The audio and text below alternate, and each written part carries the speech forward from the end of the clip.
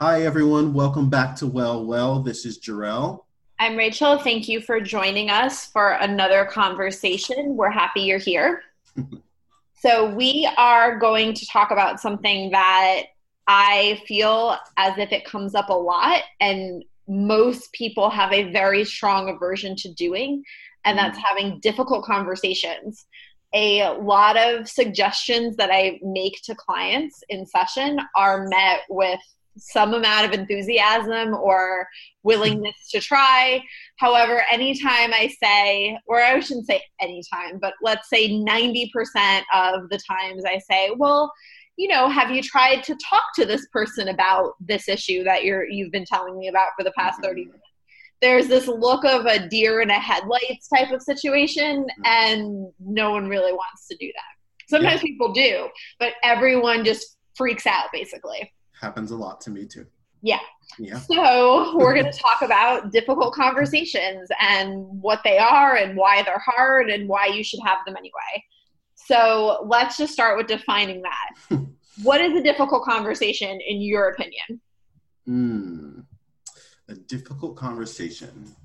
I guess I would say that a difficult conversation is, you know, any any kind of exchange, usually when it's people who are close to you in some respect, uh, any kind of exchange that feels uncomfortable or that there's like some nervousness or anxiety or worry about having.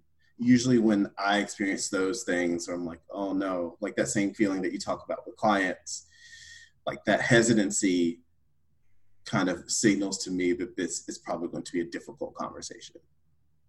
Yeah, that's fair. I think it's confused with confrontation or conflict, and I'm intentionally not calling it that because that has a very negative connotation. And I think when we imagine a confrontation or a conflict, we automatically equate that to argument. And Right, so I want to say difficult conversations don't have to be arguments. I think part of the right. fear, and we'll get into that in more detail, is that they're going to turn into an argument, Mm-hmm. but it doesn't have to be conflict in the sense of when we think of people screaming at each other and throwing dishes or whatever dramatic picture you want to put in your head.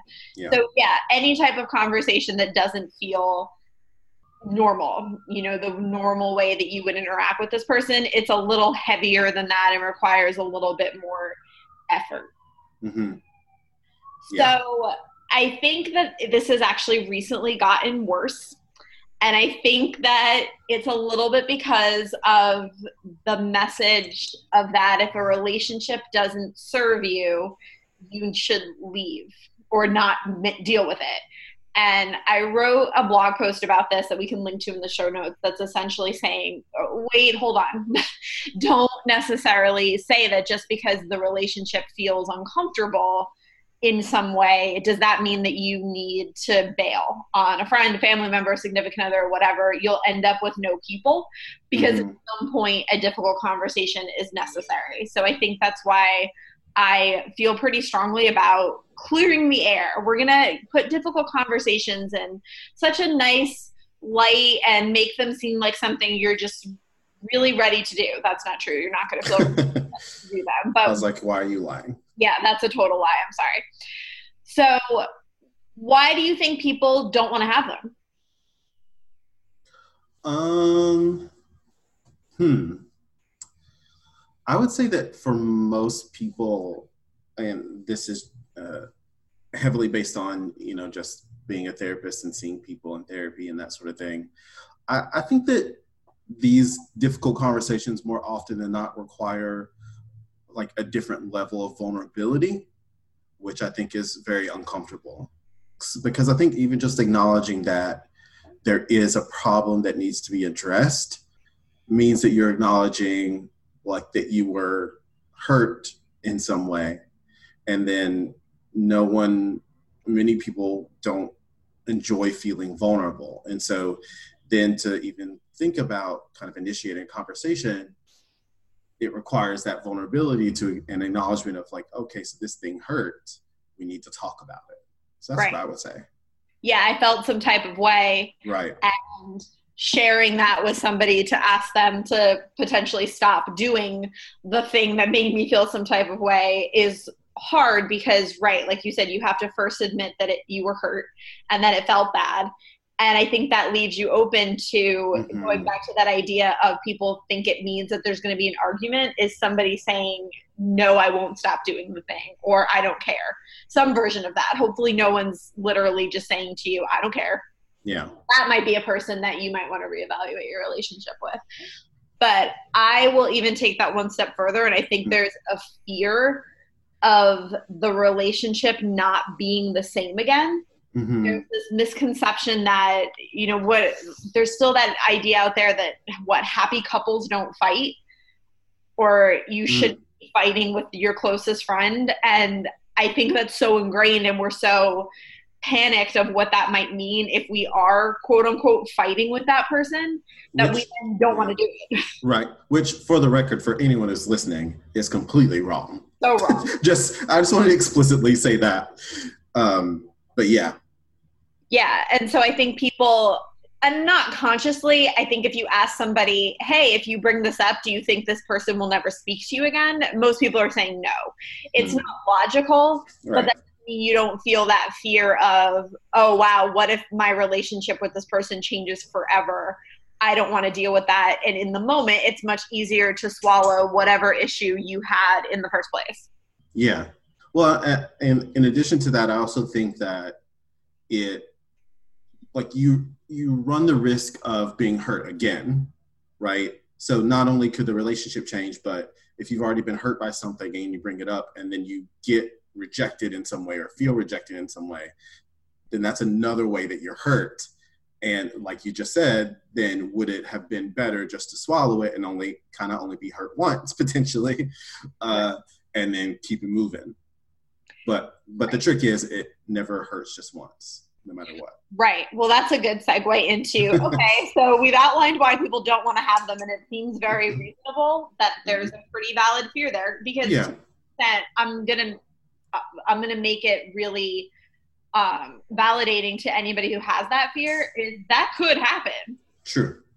There is that potential. That never happens. I think it's less likely to happen if you address issues and have those difficult conversations before it blows up.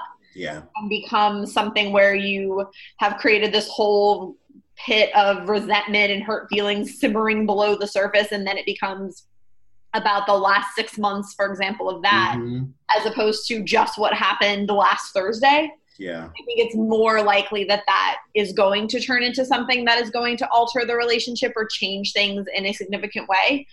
But so why should people have them anyway? Well, I don't know that I can speak for the world, but I feel like I'm not alone in this, in that there are definitely some things that are my stuff. I'm annoyed by something someone does or hurt by something someone does. And I can check myself a little bit, and this requires some amount of self-awareness. And I feel like if you struggle with this, you're not alone. Therapy can help.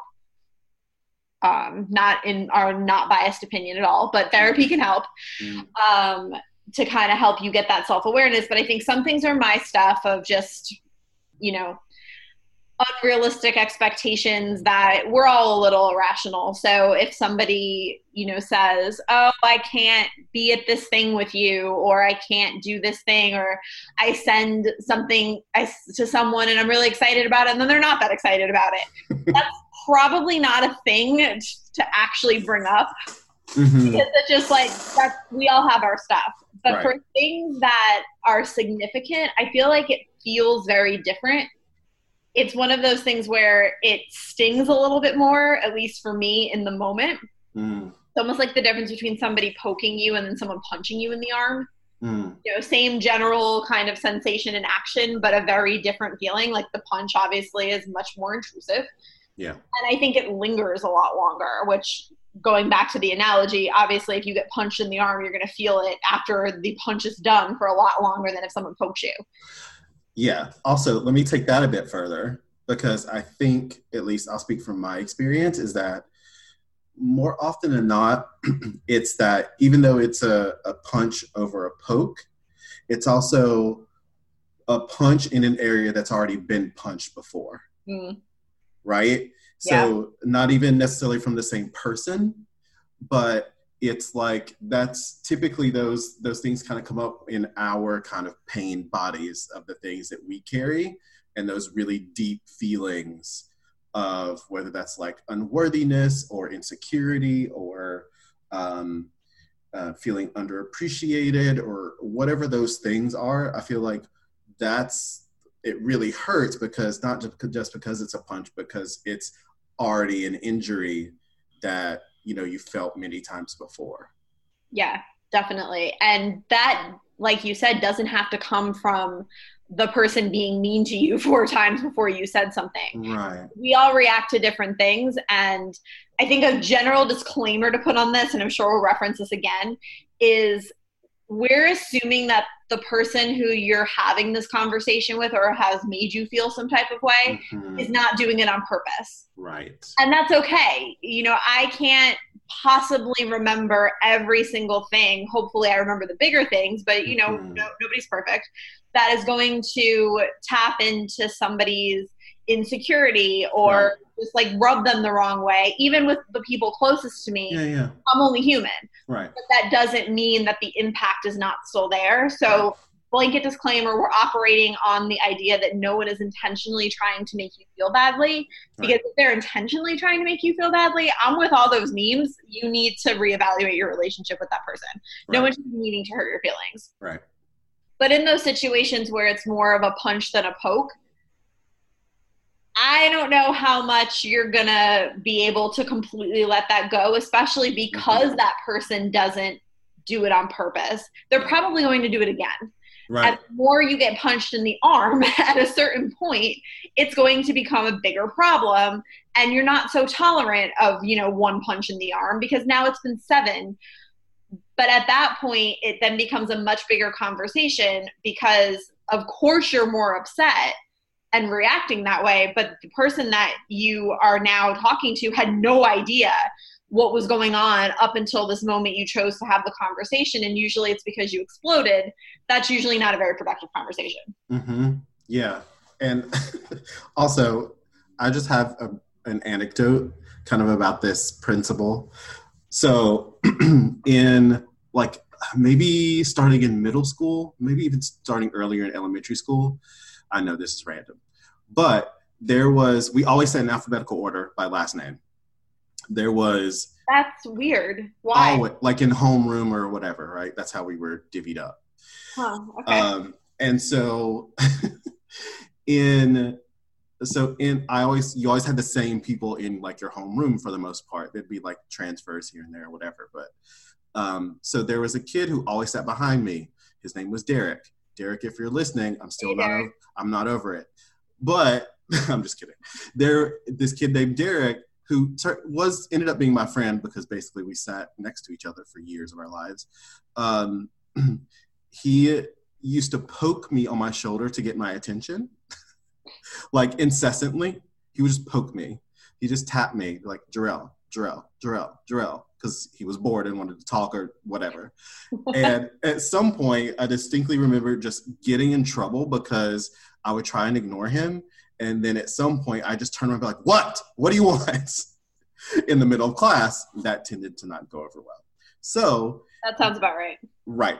So also Taurus, all that good stuff. But it's a testament to the idea that like, if you the problem with not having difficult conversations is that if you keep allowing yourself to be poked, or the metaphorical punch that we're talking about, like it's going to get at you. Even if in the moment you're like, yeah, I'm letting this go, you're building up this reserve of anger, annoyance, frustration. And the longer you hold on to that, there's a greater risk for explosion, which then makes it more likely that you're going to say or do something to really damage the relationship as opposed to just working through the problem. Right. And the funny thing is I think one of the only takeaways that I still use from undergrad and Psych 101 is the idea of a self-fulfilling prophecy. Yep. I was going to say that's what it is. So you're trying to avoid damaging the relationship, but I'm gonna be honest, I don't care who you are. If you're someone who is repeatedly poking or punching me, at some point I don't want to hang out with you anymore. Right. I don't want to be with the person who is always triggering me. And Yeah. it's not intentional. It's not Right. like somebody will text and say, hey, you want to grab dinner? And I'm thinking, no, you're the person who keeps triggering me. I don't want to hang out with you. Mm. But I feel like everyone who is above the age of 16, because I think this is a very middle or high school thing to happen for the first time, has that friend where they just annoy the crap out of you to the point where the next time they reach out to you, you're starting to, oh, Right. that, right? You're not responding to their text right away, or you're ignoring their email for 3 days, or you're rolling their eyes every time their name pops up on your screen. And that is deteriorating the relationship. Mm-hmm. So you're not really winning either way. If this is somebody who you can think and say, they're not trying to hurt me intentionally, you understand the conflict is always going to come up. The more you know somebody and the closer you are is just more likelihood that conflict is going to happen. It's just a fact. Yeah. You put two people together, it's almost like a science experiment. Mm-hmm. I tell people all the time that this is what living with a partner is. Mm-hmm. It's a science experiment and crazy, because you're taking two people who are different in a lot of ways, hopefully similar in some, but different in a lot of ways, who have grown up separately and with very different household habits. You know, what's the eternal debate of like, which way do you put the toilet paper, up or down, or on top or below, or whatever, that people feel freakishly strongly about. And you're telling them to, hey, share a space. And also, by the way, like, don't fight because that means your relationship's in trouble. No, that's lunacy. Yeah. So the closer you are to somebody and the more time you spend with them and the more they are involved in your life, the more likely the chances are that you're going to piss each other off sometimes. But you don't have that conversation and you just continue to build up a reserve of annoyed. You're not going to want to spend time with them anymore. And then there goes the relationship, because it's just eroded to this inconvenience or hassle that you have to deal with, as opposed to a person who you're really happy to have in your life. Yeah. And I think, just to pull out one of the threads you mentioned there, kind of going back to the idea that we're operating under the premise that the person you need to have a difficult conversation with isn't meaning to cause you pain. I think even before that, the fundamental truth is that by existing in someone else's life, you will hurt them. Yep. I know this sounds like very dark and morbid, but it's true. Because of those differences in the way that we were brought up, or that we just exist and walk in the world and think about and perceive things, because of that difference, that inherently creates psychological conflict, right? It creates, there are different beings coming together and there's bound to be friction. And so I think people really, and I talk to clients a lot about this, is that we have to accept the premise that just by existing in space with someone else, we're going to hurt them at some point. The thing that you can control is, one, how you respond to feedback about that pain, these difficult conversations, and also whether or not you're moving with malintent, right? If you're making choices or doing things on purpose to hurt someone, then you got some stuff to work out about, within yourself and in that relationship, which sometimes we do that. Sometimes we're petty, like that's a part of being human too, but that's also on a continuum, right? So I think that that's just something that I want everyone listening to kind of soak in and accept, that is a fundamental truth of existence. And let the anxiety of that go, because there's always hope to work through whatever does happen. But if you never acknowledge it, then you can't work through it. Right. And often it brings you closer to the person, assuming the conversation goes well. Yep. You understand the other person better. And then hopefully you don't have that issue again. It might come up again, but hopefully it's much less often and much less severe if it ever does. Yeah. And that's the counterintuitive idea about all of this, is that we're always afraid, I guess by default, that having a difficult conversation is going to change the relationship completely. But that's true. It does, because if if you can handle yourself well, and if the other person can handle themselves well, what you really do is you end up creating a lot more intimacy. You create a deeper relationship, even if it's something silly or small, that you're like, oh, I don't know, I should really just be able to just, eat this or whatever. But it really does create a new depth to the relationship that will feel much deeper, much safer, and a lot more rewarding, I think. Yeah, for sure. And so now that we've got all of you on board, you're going to go have all these hard conversations with everyone in your life about everything that's ever bothered you. That's exhausting. Right. How do you do this? So for me, I think the first step is figuring out if it's a good conversation to have. And I know we've spent however long we've already been talking saying that difficult conversations are important to have. Yeah. But I think a question to ask yourself when you've said, okay, something is going on with this relationship that is bothersome. Mm-hmm. I think a good question to ask yourself, and nothing is black or white. So Right. It's always a good idea to have these conversations. I'm going to say 90% of the time, Mm-hmm. but there's an asterisk that I'm going to put on it. You need to ask yourself, what are you hoping to get from the conversation?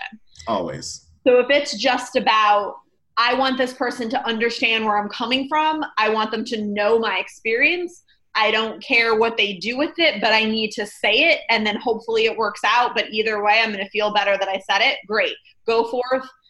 Say what you got to say. May the force be with you. May the force be with you. I know that is a Star Wars reference, which might surprise some of you who have read my blog post.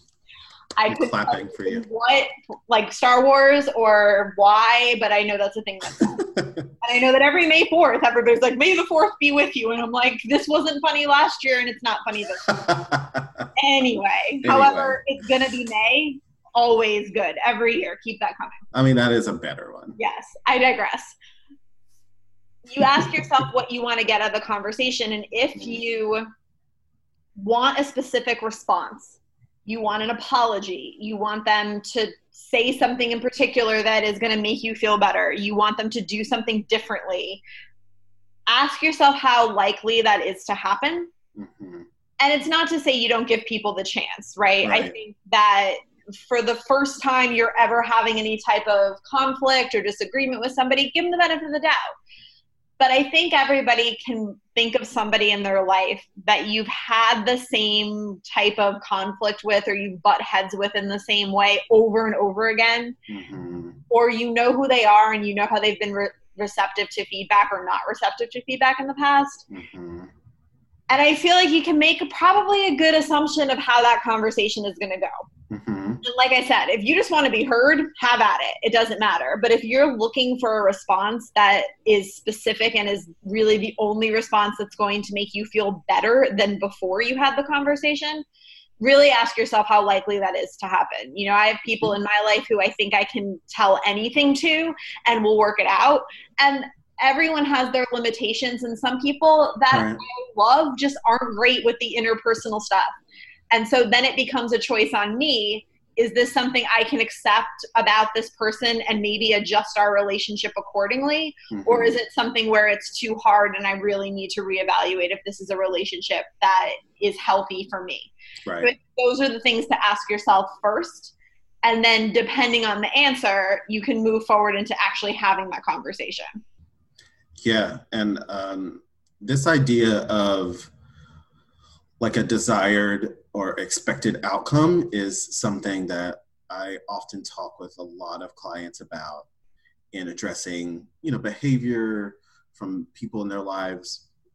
And for those of you who are like really interested in sort of like learning more about psychology, so this is something that you can read about more on, that idea of like kind of tying your disclosure, your sharing to this outcome and then saying if that outcome doesn't happen, then it was a waste, is what we call a cognitive distortion, because it's which this one is called the fallacy of expectation, right? So you're operating under the premise that because you share it, this person should respond in a particular way.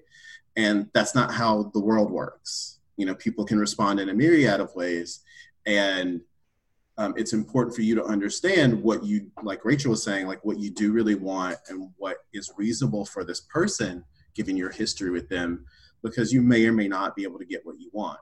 And so, but if you're going into any difficult conversation and saying, oh, this is only good to share if I get X result, then you're very quickly going to learn or think that you shouldn't be sharing, because people will disappoint you sometimes. They're not going to, just because they're different, they may not respond in the way that you want. They may not say the exact thing that you were looking for. And it's really important to kind of check that for yourself and monitor, like, what is that desired outcome? What do I expect from this? If, as Rachel was saying, if it can still be valuable just to share, and then, you know, obviously, ideally you get the response that you're looking for, then go for it. If you're going to be crushed if you don't get the response that you're looking for, and then say, well, I should never say anything to anyone because I can't have what I want, then you've got some more work to do. We've gotten too far at that point, too much. Mm-hmm. Yeah. And I think it's also that idea of what's your goal. And to me, I feel like you're going into the conversation in a good place if your goal is to be heard and more understood. Yeah. And you're ready to, I don't want to say explain yourself, because I think that has a negative connotation and feels icky for a lot of people, but share your perspective and in hopes of getting the other person to understand where you're coming from. And I am going to emphasize the word understand, because this is a takeaway that everyone write this down. If you take nothing else away from any podcast we ever record, that might be a little dramatic. It's like, now you're going too far. I've gone too far. My apologies. From this episode, that's we're going to dial it back. Is that understanding and agreeing with you are two different things. Amen. Because if the person agreed with you on how their action was perceived by you, they wouldn't have done it in the first place. Remember, because we're operating under the premise that no one's trying to piss you off or make you feel bad. They're not going to agree with that perspective. I can say to Jarrell, hey, you did this and it made me feel really awful. It made me feel like you were not prioritizing something that was important to me, or you were disregarding my feelings. He's not going to agree because he didn't see it that way in the first place. Otherwise, I wouldn't have made that choice. Right.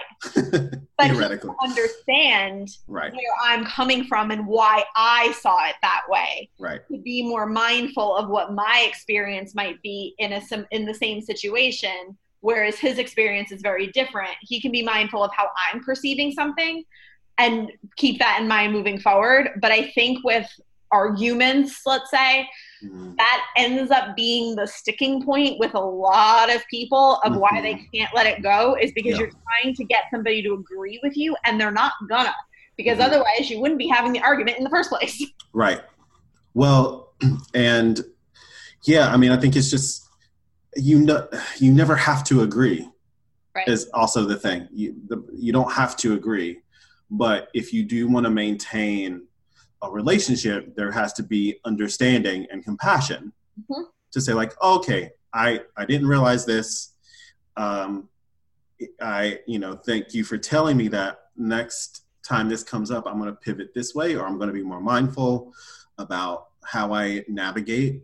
And then sometimes that's it. Right. And so it's really about showing yourself to someone, being seen by them, and then having them respect that. And not necessarily having to agree. And a compromise can be reached too. Right? I think an easy example is, let's say showing up for somebody, quality time spent, right? If somebody says to a family member, a close friend, a significant other, you don't call me enough, or we don't spend enough time together. Okay, so in a partnership, let's say one person thinks that, if we hang out maybe 3 times a week, that's cool. Maybe I'll go a day without talking to you if I don't have anything in particular to say. All right. But someone else might say, no, that's totally unacceptable, and I need to hear from you every day. Neither perspective is wrong. No one's asking for anything outrageous. However, each person is going to not agree with the other person. But if each person has something they need, maybe they come to a compromise with that. Whereas you're each moving a little bit closer to the other side, but not doing something that is going to make you feel so uncomfortable and resentful over the long term. Right. Yeah. And I'm laughing because I was having my own personal reaction to, I know. Right. To to have such a stance, like verbalized that way. I'm like, oh, my skin was like crawling. Just that if for somebody me, forced you to speak to them every day. Yeah, right. Right. Well, my inner introvert is like freaking out. Right. Well, we can even use us as an example. So Jarrell and I spend a lot of time together. He has, is it offensive if I say you have less energy than I do, or is that just facts? No, that's facts. Okay, that's just facts. So I am much more willing to do the things all the time. Like I will schedule things back to back to back to back, and for the most part be fine. And Jarrell does not do that. That's just a personality difference. So as you can imagine, there have been times where I want to do more than he does, and that's a problem because I want him to do them with me. Right. But what that ends up happening is that there's give and take on both sides. Is that without getting into like a specific situation, because honestly, I can't remember one off the top of my head because I feel like we've gotten pretty good at this point, is there's give and take on both sides. Right. And I think to some extent we know each other well enough to know where the times we can push each other and where the times we can't. Yeah. But what that looks like is that I have to be okay if there are some things that he opts out of, with the disclaimer of that if Jarrell is not reading the situation well and it actually is more important to me that he's there, like I got to say something. And on the flip side is Jarrell pushes himself a little bit more to show up for things that he ordinarily, if it was just up to him, wouldn't. Yeah. But also that give and take to say, like, you know, I got to emphasize if, hey, this is a thing I need you to push yourself for versus, you know what, yeah, my idea would be that you're always there, but don't worry about this. It's not, go ahead. Don't worry. Yeah, totally. Because, my personal default, like I love being at home. I've always loved being at home. So I don't need things to do. So obviously, naturally, socially, that poses some challenges, right? If people like, oh, let's go do this or whatever. I'm like, yeah, I could. I'd probably enjoy it. But home's always good. That hurt me. I'm like, what do you mean you don't? Right. Home is always good. So, yeah, I think that is a good example of just, you know, how sometimes there are just fundamental differences that are important to work through and talk explicitly about. Otherwise, you really might end up carrying a misunderstanding and then treating someone differently or adjusting your life in a way that you don't feel good about, and then exploding on later. Well, and actually that, to go with that a little bit more, that is a good example, because if there was something that I said, hey, do you want to go do X? And in my head, I'm like, I am putting a lot of meaning on this. And, you know, like I said, we know each other pretty well. You're a pretty good read of what is and isn't that big of a deal. But if for whatever reason you perceived it wrong, and I'm like, oh my God, how could he opt out of this thing? I don't even know what this thing would be. But how could he opt out of this thing? I'm so upset that he didn't put the level of importance on it as I did or I expected him to.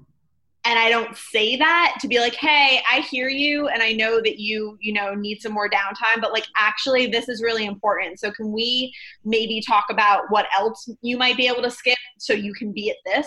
Then I'm just mad. Right. And then when the next time I see Jarrell, like it ruins it a little bit. And then continuing that on is just going to be a huge problem. And like, that's not cool. That's not fair to the other person, because you're essentially eroding the relationship without them knowing, and that's not nice. Yeah. And I think that's a really important sort of testament to like why it's important to have these kind of conversations, is that, you know, just like we said earlier, the self-fulfilling prophecy, if you might end up creating the kind of dynamic in which you're losing the relationship, albeit maybe a bit more slowly and over time, but you're creating a situation in which you might lose the relationship or lose its meaning when that's actually the last thing that you want. Right. But that doesn't mean that hearing that feedback, assuming you're on the receiving end of it, is easy. And I think this is where a lot of times those conversations fall apart. Yeah. You have to listen. Yeah. And that is so much easier said than done, because going back to that idea of that anyone who is making you feel badly probably doesn't need to. I assume you're not trying to make somebody close to you feel bad. Yeah. To give or to receive that feedback that you have done so feels awful. I hate it. Yeah. I hate it so much. If you know me at all, I have 35 people who could come to my birthday party type of person. I have like 5. And I've always really been that way throughout my life. So not to say I don't like other people or don't speak to people, but like I really prioritize those close to me. And so if somebody who is close to me tells me, hey, you did this thing that hurt my feelings, I am like, oh my God, I'm Satan. I am the worst human ever. That's my initial reaction. I hate it. But I have learned over time that I have to be able to be comfortable sitting with that, because if I immediately go to, well, I didn't mean to, but you took it this way, but this is why this is wrong, I'm now making that person feel worse. Yeah. And we're not getting anywhere. Right. It's hard. Mm-hmm. It's not. Yeah. And you know, on the other side of that, I think that having to offer up that kind of feedback to people is, like, I hate confrontation personally. I always have. I'm naturally very sensitive. So it makes my insides like electric to have these kind of like conversations. But, you know, through my own personal work and, you know, the learning that I've been exposed to, it's a necessary part of maintaining and sustaining relationships. And, so I know it's really uncomfortable and awkward, but it is a skill that can be built. And so my hope is that like people listening to this have learned a little bit more about maybe how they can think about these difficult conversations and sort of like execute some of the things that we talked about or be inspired. But also ultimately, like that this is also something that you can learn more about in therapy, right? It's like having your own space to figure out, how do I assert myself? How do I have difficult conversations, especially when you're just not used to doing that, and maybe you don't feel like you have the language to say things in a way that other people can hear them. That's all valid, and there are resources out there to help with that.